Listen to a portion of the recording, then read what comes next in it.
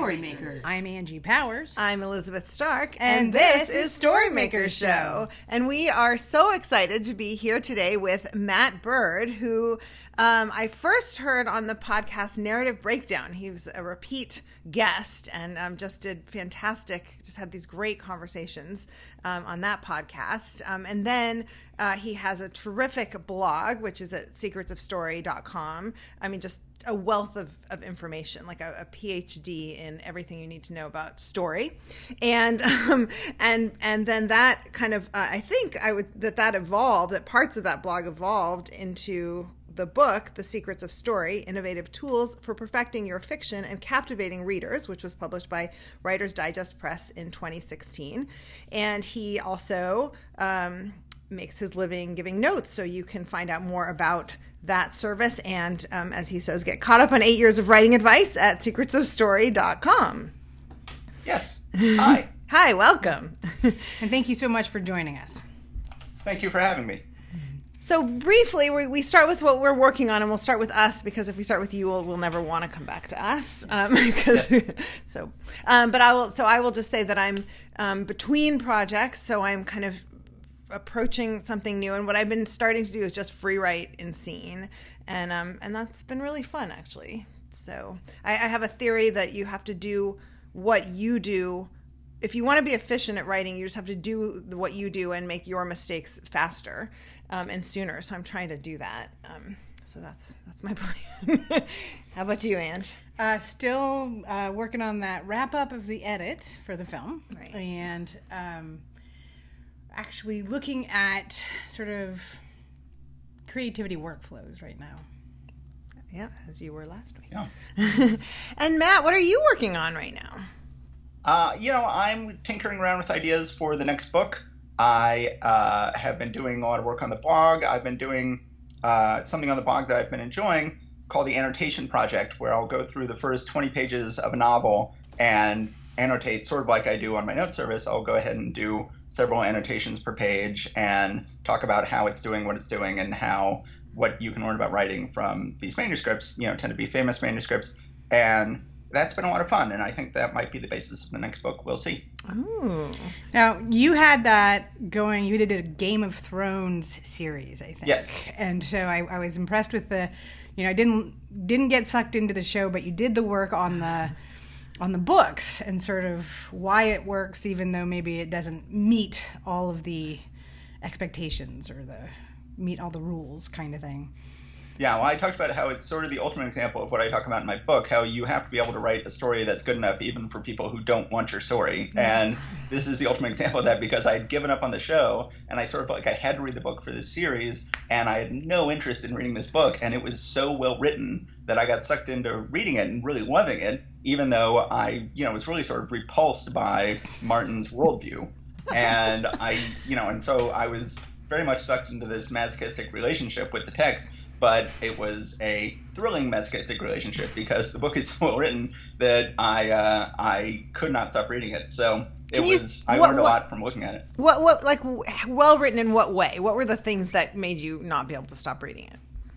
I think it's just the very basic nuts and bolts of novel writing. I think it's perspective, it's intimacy. I think that's his number one strength as a writer is intimacy. He puts you inside a head and he gives you all five senses. This is very basic nuts and bolts of writing, sensory writing, strict limited POV, and tremendous amount of sense of danger, sense of suspense, that you're really sucked in. And for me, I shouldn't have even been feeling any suspense because I'd already seen a 10-hour adaptation of the first book. So I already literally knew everything that was going to happen. I shouldn't have had any sense of I'd better keep flipping pages to find out what's going to happen. But I did. I totally got sucked in, even though I literally knew everything that was going to happen already. And he just, it's just the very simple thing. There's a line in the opening pages where someone's about to be killed and it said, for a moment he allowed himself to hope.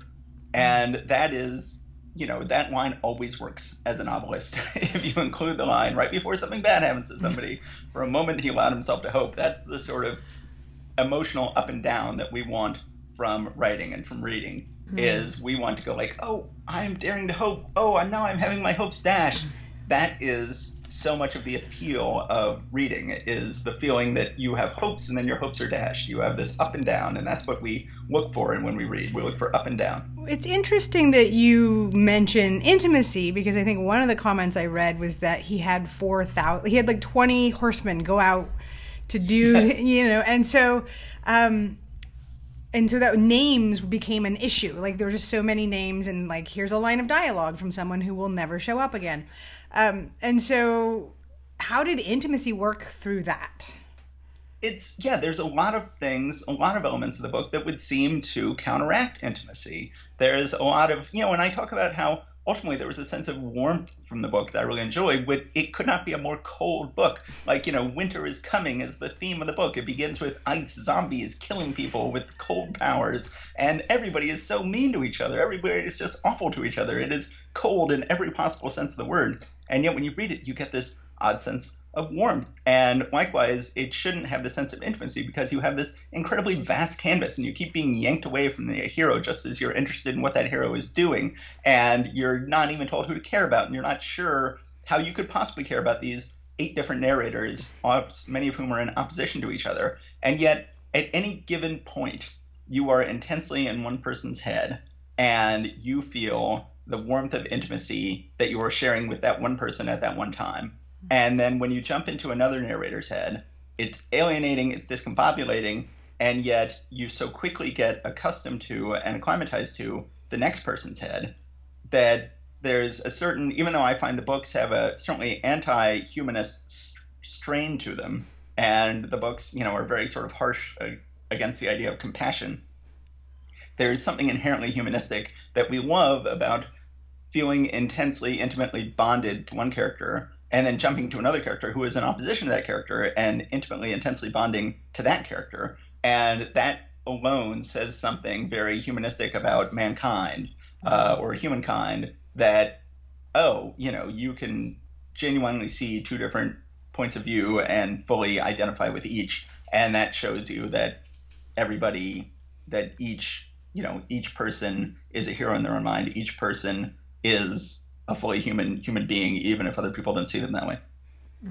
So you are so, insightful about structure and story and what works. How do you take that into your own work? I mean, and especially like in your initial process of what do you love, what are you drawn to, your ideas, when does that set of knowledge when and how does it come into play?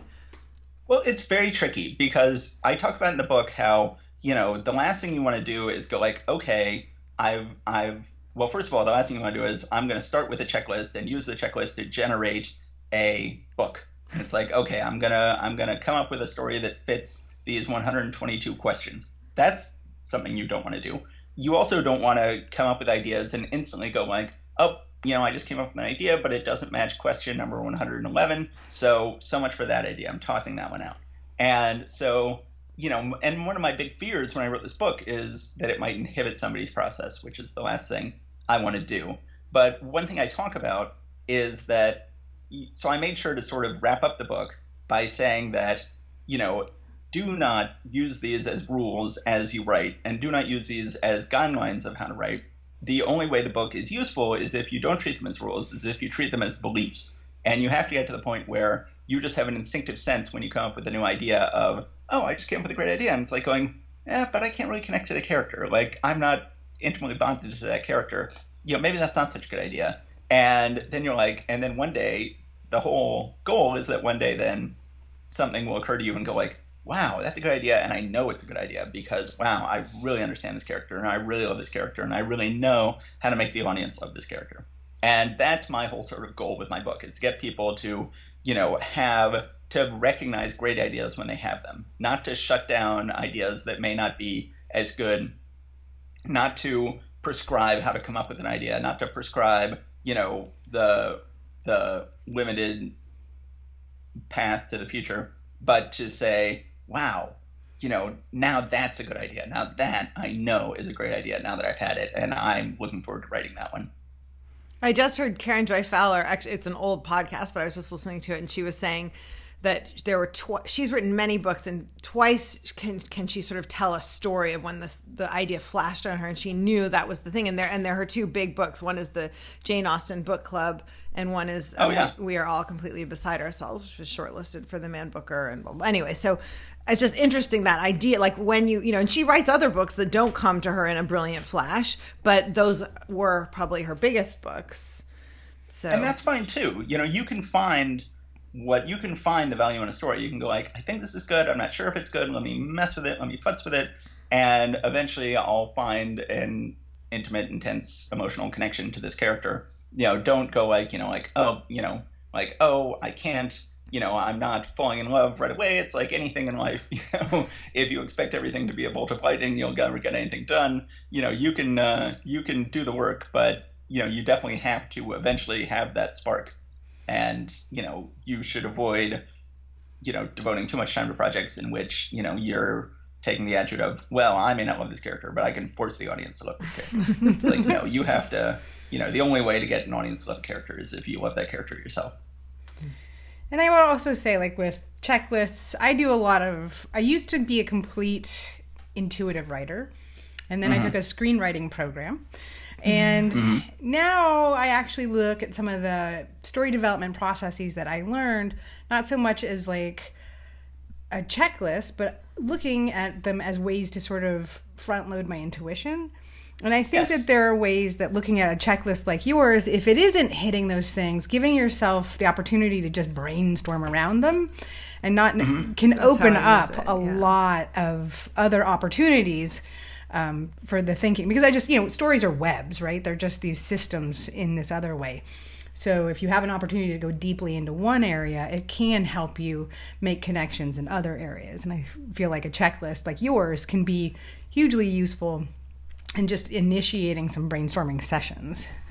Right. The only real reason my book is in checklist form is not to go like, oh, my score was 117.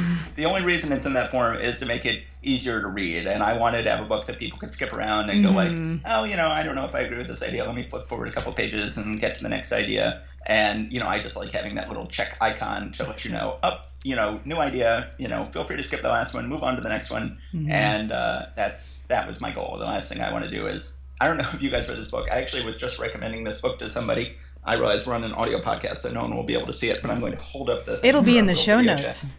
It'll be in the show notes. Have you guys ever read this novel, which is called How I Became a Famous Novelist by Steve Healy? No. I cannot recommend it highly enough. As a novelist, this is, just the funniest book on writing. And it's... at one point, I felt very self-conscious while I was reading it, because it's about someone who is invited to his high school reunion and realizes he's done nothing with his life, decides to become a famous best-selling novelist, does a systematic study of every best-selling book, and comes up with the one scientific formula for writing the most cynical possible best-selling book. Does it, succeeds, but so as he's trying to get published, he sends it to one of his friends in the publishing world in New York, and she says, oh, thank you so much for letting me look at this manuscript. Thank you so much for sending this to me. And he's like, oh, you love it? And she goes like, oh, no, it's terrible. But my bosses here at the publishing company have given us a checklist of everything a manuscript is supposed to do. And your manuscript is the first one I ever got that checks every single spot on the checklist. So I can finally make my boss happy. But no, it's terrible. Don't get me wrong, it's terrible.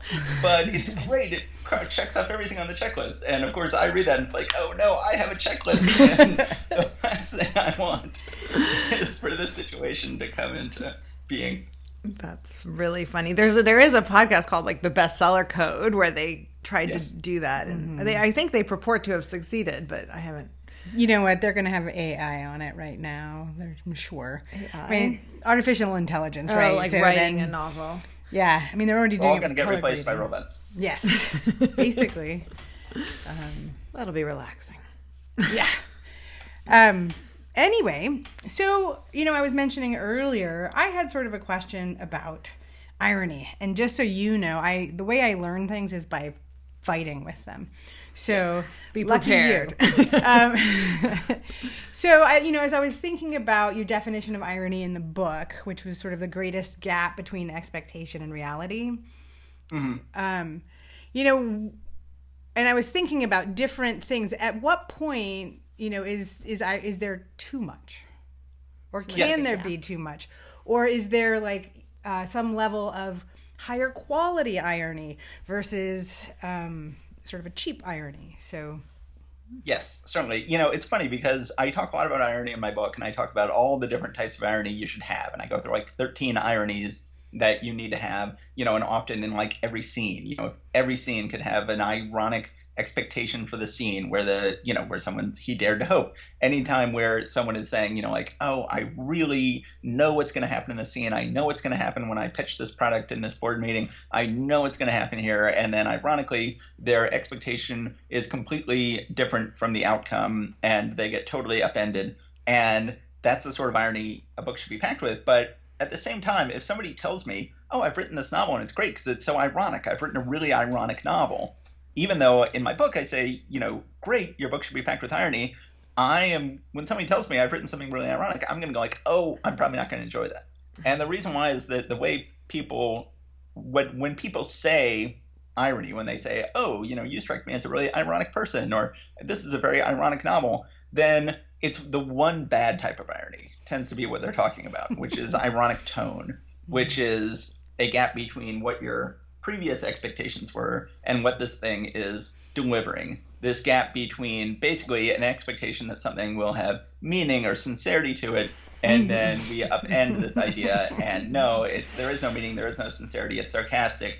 And that tends to be, when people talk about the 90s as the irony decade, or when they talk about like, oh, in the 90s you had Nirvana and music, and you had The Simpsons on TV, and you had Seinfeld and Alanis Morissette. Also on TV. And Alanis Morissette. Yes. Then they're talking about generally the bad type of irony. They're talking about, even though those are great, even though I love Nirvana and The Simpsons and Seinfeld, they were walking a very, very tricky line, and they were doing something that most people should not do, which is, taking a sort of antagonistic relationship to the audience and going like, oh, we know what you want. We're not going to give it to you. We're gonna take the piss. We're gonna sort of roll our eyes at what you want, what you expect. No hugging, no learning, as they said on Seinfeld. And I think there are so many other types of irony which are so much more valuable and useful for a writer that people get distracted by this thought of like, oh, it's very ironic. Like, oh, that's good. There's a lot of irony as long as it's not alienating irony, which is something that can be done and can work well, but is not something that most writers should do most of the time. Do you think the equivalent in this decade is sort of the rash of unreliable narrators? I think if people still expected narrators to be reliable, then that would still be ironic. Like, oh, ironically, it's an unreliable narrator. But I think at this point, you would have to be a fool to start reading a novel and expect the narrator to be ironic, because expect the narrator to be reliable, because every single narrator in every book these days is an unreliable narrator. So I think that irony would be sincerity. Irony would be sincerity. Yes, irony. That would be ironic if it was sincere.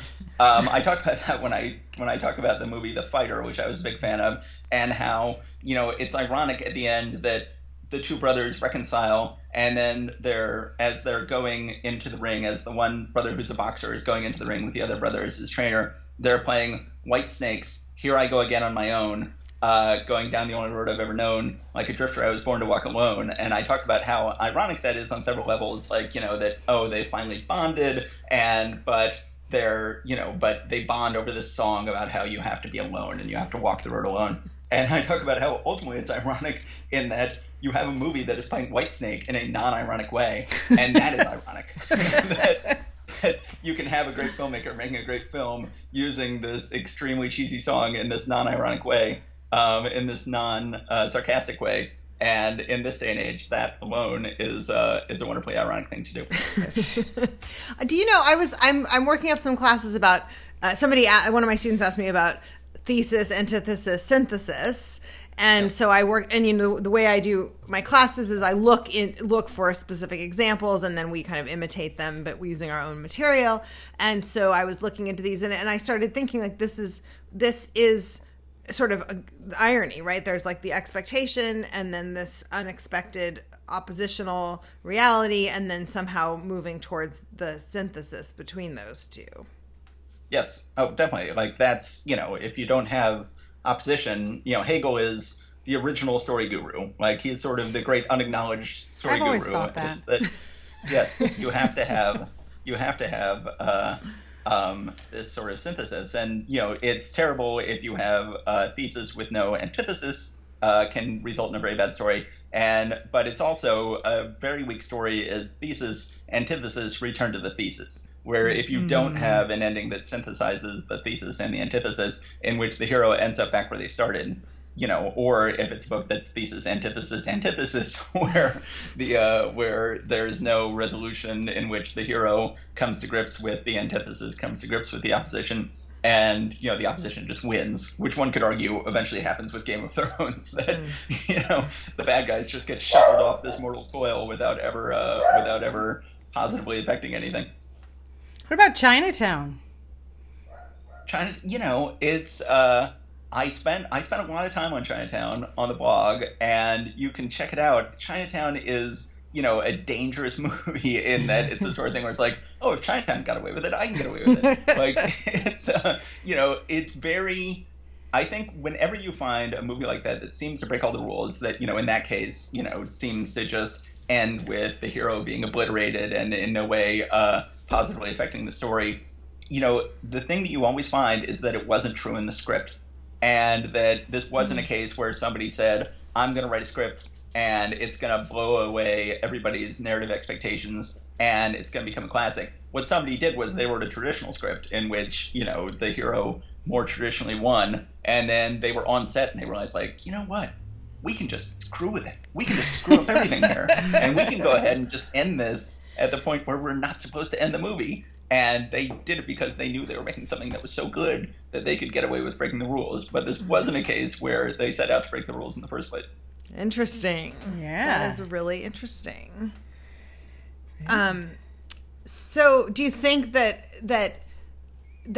in a way that's sort of part of the checklist, is like it gives you a starting point, a structure that's that's traditional, and then as you're executing it, which may be in the case of novel writing it by yourself in your little cafe, that you then can start breaking those rules.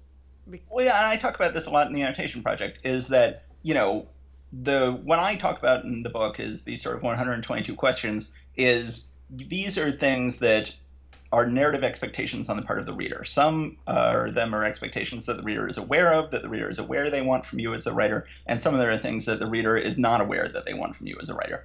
And some of them are things that you are aware as a novelist that you are trying, it's your job to deliver them, and some of them you may not be aware until you read this book that it's your job to deliver these things. But, all that means is that the audience will have a certain expectation that this will happen. And then when you deny it, when you pull it away, then the audience will be brought up short. Now, in a lot of times, that's exactly what you want. If you are aware that the audience has an expectation, and you're aware that the audience will expect you to do a certain thing, and then you're like, okay, that's great. That means I have them where I want them, and I can go ahead and play with them and taunt them, then that can make an audience very happy. An audience, if the writer is taunting their expectations and the writer knows what they're doing, the writer knows they have this expectation, and the writer is using that as a valuable thing, like, great, my reader has this expectation, therefore I can taunt them and tease them and dangle it and yank it away, and then that can be very enjoyable for both parties. The writer can enjoy doing that, the reader can enjoy being taunted and teased, as long as the writer isn't just going like, oh, what? A reader expects me to do what? I didn't know that. Like, I thought I could just get away with not doing that. Like, no, you can't just get away with not doing it, but you can choose not to do it. Well, I think also, though, with irony, you need a resonant difference of, expectation. Otherwise, Yes. you're in the theater of the absurd, right? So, Yes. and I think that's just, what is meaningful around that expectation, and what will meaningfully, because otherwise you could throw random things just all over. And that's what I was talking about, quality of irony, was sort of, Yeah, I talk about how there's defying expectations and then there's upsetting expectations. how, ideally, you don't want to just defy the reader's expectations. You want to upset the reader's expectations. That's where real irony comes in, as opposed to, I talk about oh, I wouldn't expect there to be an Asian American basketball star, and then there is one, and you're like, okay, well that defied my expectations, but it didn't upset my expectations because I wasn't really invested in the idea of there never being an Asian American basketball star. I wasn't banking on that. I wasn't assuring my friends it would never happen. And, really it's that moment of like, oh, I'm really, feeling invested or smugly proud of, or in any way, self-assured about the fact that this will never happen. And then when that gets upset, that's where meaning comes from. That's what makes things really meaningful in a story, is if, the easiest thing to do as a writer, and one of the best things to do, is to just begin before every scene, you have a little mini scene in which you have one of the characters prepping for the scene and going like, I know exactly how this is going to go. I know exactly what the other person is going to say. This is going to finally make me happy. This is going to be so good. And then it doesn't happen. And that is the sort of, as I was talking about, the sort of intense intimacy that George R. R. Martin is so good at creating, this sense of, I'm getting my hopes up. The hero is getting his hopes up. I'm getting my hopes up. I'm really investing. I really want to see a certain thing happen. And then, of course, Martin is the ultimate expert at, just twisting the knife and completely denying us everything that he's, getting our hopes up that something will happen, and then disaster strikes instead. I've been thinking that, Lisa Cron, she did Wired for Story, and what's the other one? It'll be in the show notes. Anyway, I don't know if you're familiar with her. No, I don't. But anyway, she sort of talks about why we're wired, like neurologically wired for story, and kind of springing off of that, I've been thinking especially about this idea of facing the unexpected, and that story kind of helps us rehearse and kind of grapple with the fact that that we have to, that we don't know what's going to happen, and that it's always shocking, even the things that really happen over and over again to everybody. Somehow, I mean, we simultaneously seem to keep them secret. Like culturally, there are a lot of things we keep secret, like that people have miscarriages or that people die, or things like that. And then they happen and we're surprised. And I don't know. So I guess I'm just thinking about the purpose of story and why story exists. And I don't know if you have any thoughts on that. Yeah, well, I mean, I think that story, we tell each other stories that teach each other how to solve problems, and that, every story, the strongest stories are about one person solving one problem, even if they're about, the world's most epic story. Then even when you read A Game of Thrones, each individual moment you're with one person trying to solve one problem, and then he takes this extra degree of difficulty where he jumps from person to person then. But that still, even this book has the same heart of story that all great stories have at their heart, which is, I am coming to this book because I am a human being who is struggling and is trying to solve the problems in my life, and I am looking to identify with other people who are struggling to solve problems, and ultimately I want to take problem-solving advice from them. I want to see, I talk about how structure is, a lot of people are like, oh, here's structure based off reading 500 stories and boiling down the mathematics of how they solved problems. And I talk about, if you want to know how to structure a story, all you have to do is look at your own life when you have had to tackle large problems, and look at the structure, look at the steps and missteps you went through when solving a large problem in your own life. And then you'll find that you'll come up with about 14 steps that exactly match almost every great story you've ever read. That storytelling is about human nature. I'm going to challenge that. We've all been at the party where someone's like, and then let me tell you about the toaster I bought before I got in the taxi. And you're like, what does the toaster have to do with anything? But the toaster feels really important to that person. So there are people, and there are times, sometimes I'm that person, where that random detail isn't relevant, but feels like it needs to be part of the story. And I think you do talk a little bit about the story versus backstory, right? And having your characters So I'm sorry, are you speaking up in defense of the toaster, or are you? I am saying I'm disagreeing that if you look at your own life and you come up with 14, like you'll come up, because a lot of people, I don't know, have messy thinking. So that just sounds really neat to me. And so. But if you look at 10 large problems that have happened to you and figure out the steps and missteps each one had in common, then you will factor out the toasters. And then you'll go like, oh, I see, in that one story, it seemed like the toaster was very significant. But when I compare it to all these other things that have happened to me, I see that what it had in common with those other stories had nothing to do with the toaster, that it had to do with, oh, here are the steps and missteps I tended to go through. And I think that we read stories because we want to realize, A, we want to learn what the steps we should take are to solve large problems, and we also want comfort in seeing that the missteps we take in solving large problems are common. That, that's why nobody wants to read a story in which, everything comes together like clockwork. I had a friend who was assigned to write the movie adaptation of the Heinlein novel, The Moon is a Harsh Mistress, which is a great novel, and I'm a big fan of it. But it's a rare story in which nothing goes wrong for the heroes. Like, they come up with a master plan on page 1, and then they execute it flawlessly, and then the book ends. And why does it work? Why does it work?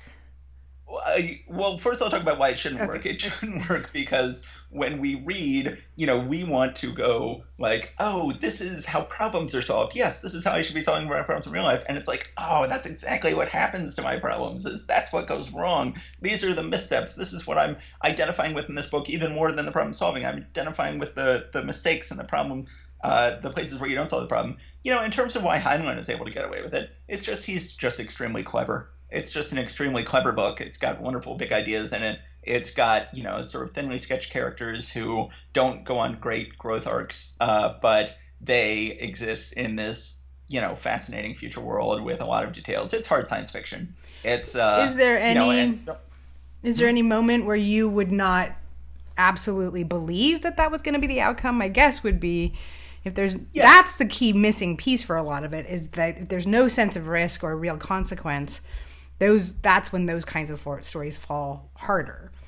Well, yeah, and part of it is that he's putting us in an information inferior position, which means that they have a plan, but we don't always know their plan. So a lot of the suspense in the book comes from not going, oh, I know that plan, will it work? Or, oh no, something's gone wrong with their plan. Instead, it just comes like, what are they doing? What are my heroes doing? They're so far ahead of me. What is their plan? And then it's only when the plan comes together that you're like, oh, I see what they were doing.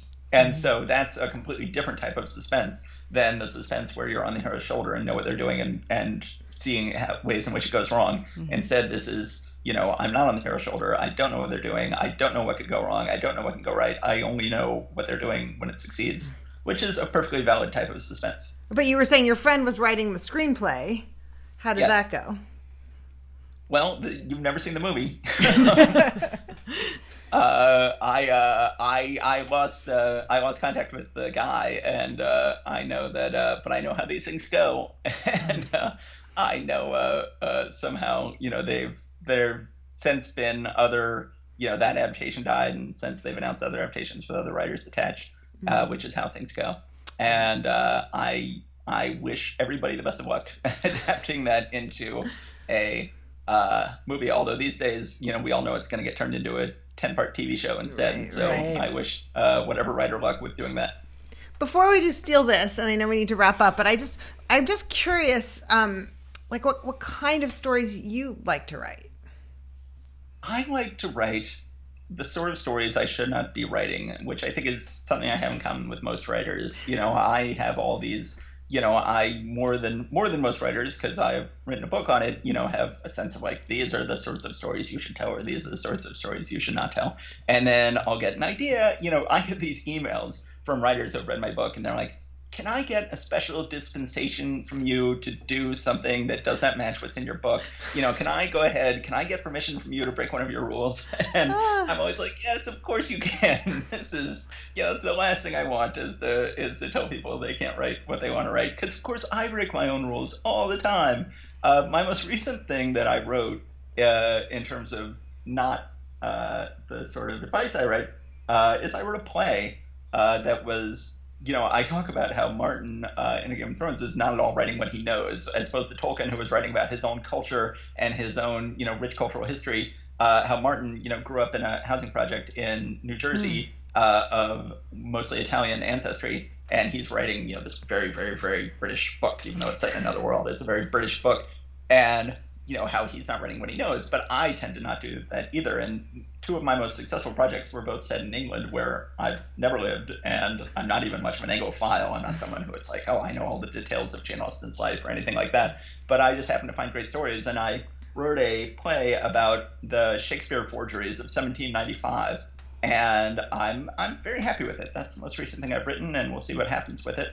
But it could not be further divorced from my own life experience. I say that, but of course I found a way into the story. I found a way to, but even then, it's, the emotional heart of the story is a guy with an unloving dad, and I didn't have an unloving dad, but I think we all can identify with that, and we've all felt disapproved. I say in my book that the most universal emotion of all is feeling misunderstood.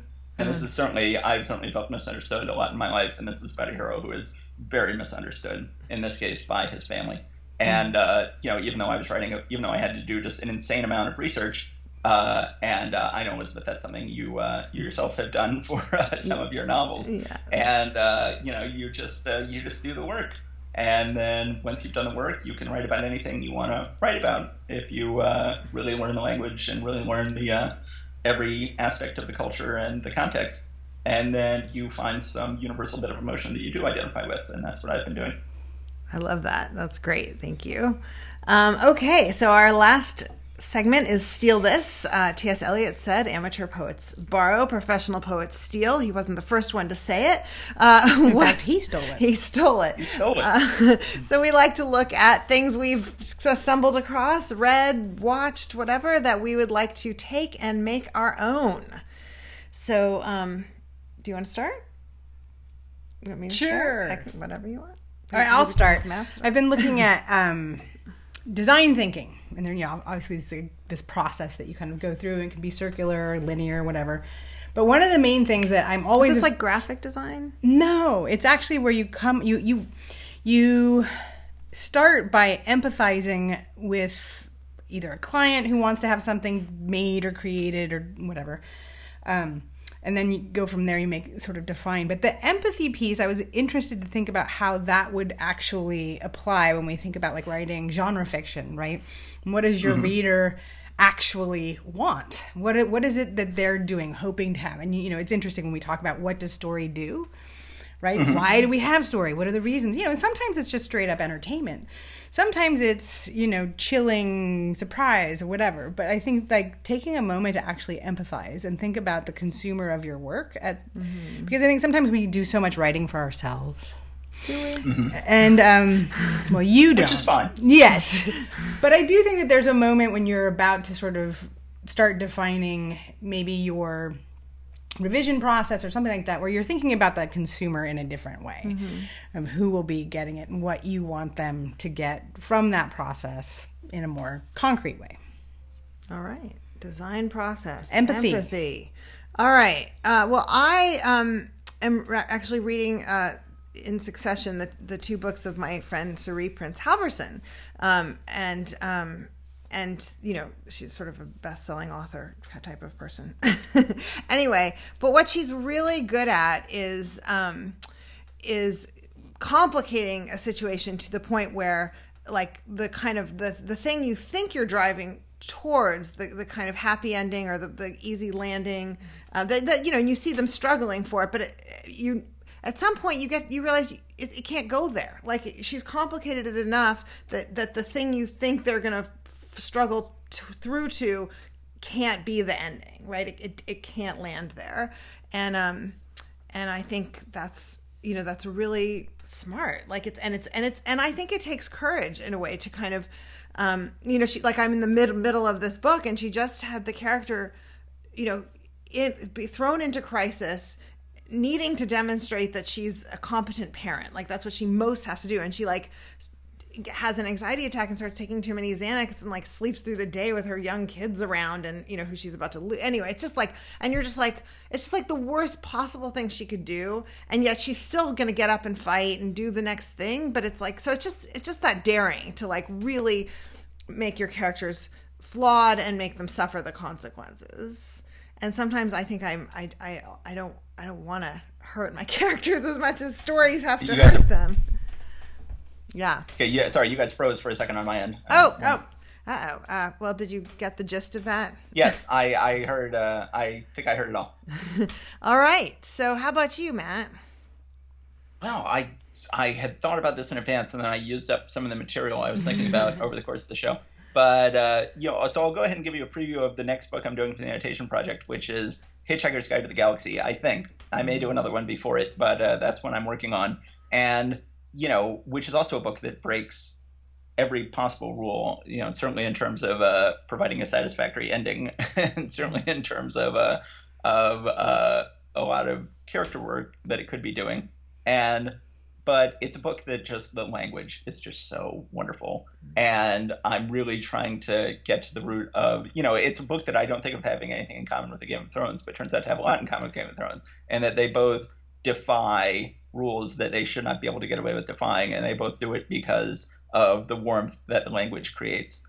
Even though in both cases, it's a very, gallows humor sort of world. You have all the heroes get killed off in Game of Thrones and the entire world gets blown up in Hitchhiker's Guide to the Galaxy. But, really, I think that the moment everybody falls in love with this book is it says, alien ships are coming to destroy Earth. It's like the giant ships hung in the sky in much the way that bricks don't. And I feel like that is, who could not love that line? Who could not love that sort of, and it's, I talk about, I'm giving somebody notes right now on their book, and I'm going like, or on their TV pilot, and I'm going like, you are putting yourself too much in opposition to your reader, the person who's going to be reading this pilot, then eventually the people who are going to be watching this pilot. You are just being too antagonistic to us. You're taking our expectations and you're just refusing to meet them in a way that feels willful, in a way that feels abusive, in a way that feels like, like instead of feeling like I'm being played with by, a sort of master taunter, I feel like I'm just being dicked around by by someone who is not willing to create a full level of trust between myself and the author. And Adams just does not do that. Douglas Adams, who wrote Hitchhiker's Guide to the Galaxy, just does the exact opposite. And there is a certain level of antagonism in that line, like hung there in much the way that bricks don't. And it's like, we are, they're like, I'm going to start the sentence in a way that is going to create a certain expectation of how it's going to end. And then I'm going to, just take the piss. I'm going to just completely knock the wind out of your sails and knock the wind out of this sentence. And you love it. You just love it. Everybody loves reading that sentence. And as I'm reading, as it turns out, I'm doing 2 books in a row that break most of the rules and trying to figure out how to get away with it.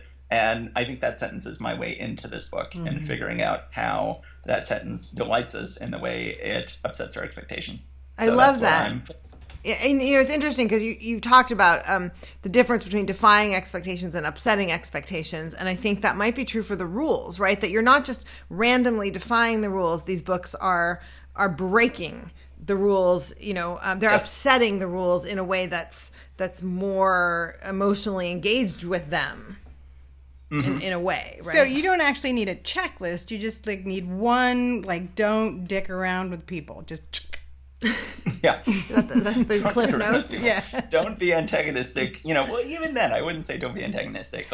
Don't be antagonistic in a way that makes you seem like a dick. Don't be antagonistic in a way that makes you feel like you don't care about your reader. Be antagonistic in a way that makes the reader feel very cared about. That, goes like, oh, the game is afoot. Me and this author are sparring with each other, and he or she is taunting me in a way that is much as in real life. I talk about with Martin how, he is being a sadist in a way that triggers a certain pleasurable masochism on the part of the reader. Mazak, certainly, Mr. Mazak, I forget his full name, something dash Mazak, Tim. you know, yes, Tim really enjoyed his masochism. And if you're going to be a sadist to your reader, you have to know how to be a sadist in a way where the reader is going to have a pleasurable masochism. And that is what Mark does, and even to a certain extent what Adams does. I think pleasurable masochism might have to be the title of the podcast, of this episode. But with no explicit label on it, it's going to be confusing. But it'll be good. We'll set up expectations. We'll get a lot of new, and then there'll be a gap. New listeners yes. too, who will be perhaps disappointed. But anyway, Matt, is there any place you want people to go find you and your work? Go to secretsofstory.com and you'll find I've been running a blog there for 8 years. It was originally called Cockeyed Caravan. Now it's called Secrets of Story to bring it in line with the book. But you'll find my first post was on January 1st, 2010. It was a New Year's resolution. And then I have kept going ever since. And I've got a tremendous amount of writing advice there. Of course, first and foremost, I don't get any money when you go to my blog. So let's get some actual money flowing here and go out and buy my book, The Secrets of Story. Innovative tools for perfecting your fiction and captivating readers, and then we'll just keep going with that. And also, if you do want notes for your own novel, then feel free to contact me through the website, and we can arrange for that. Wonderful! Thank you so much for coming and talking with us. Thank you so much for having me. This was a lot of fun. It was a good conversation. Thank you. Thanks. All right. Okay. Bye. Bye-bye. Bye.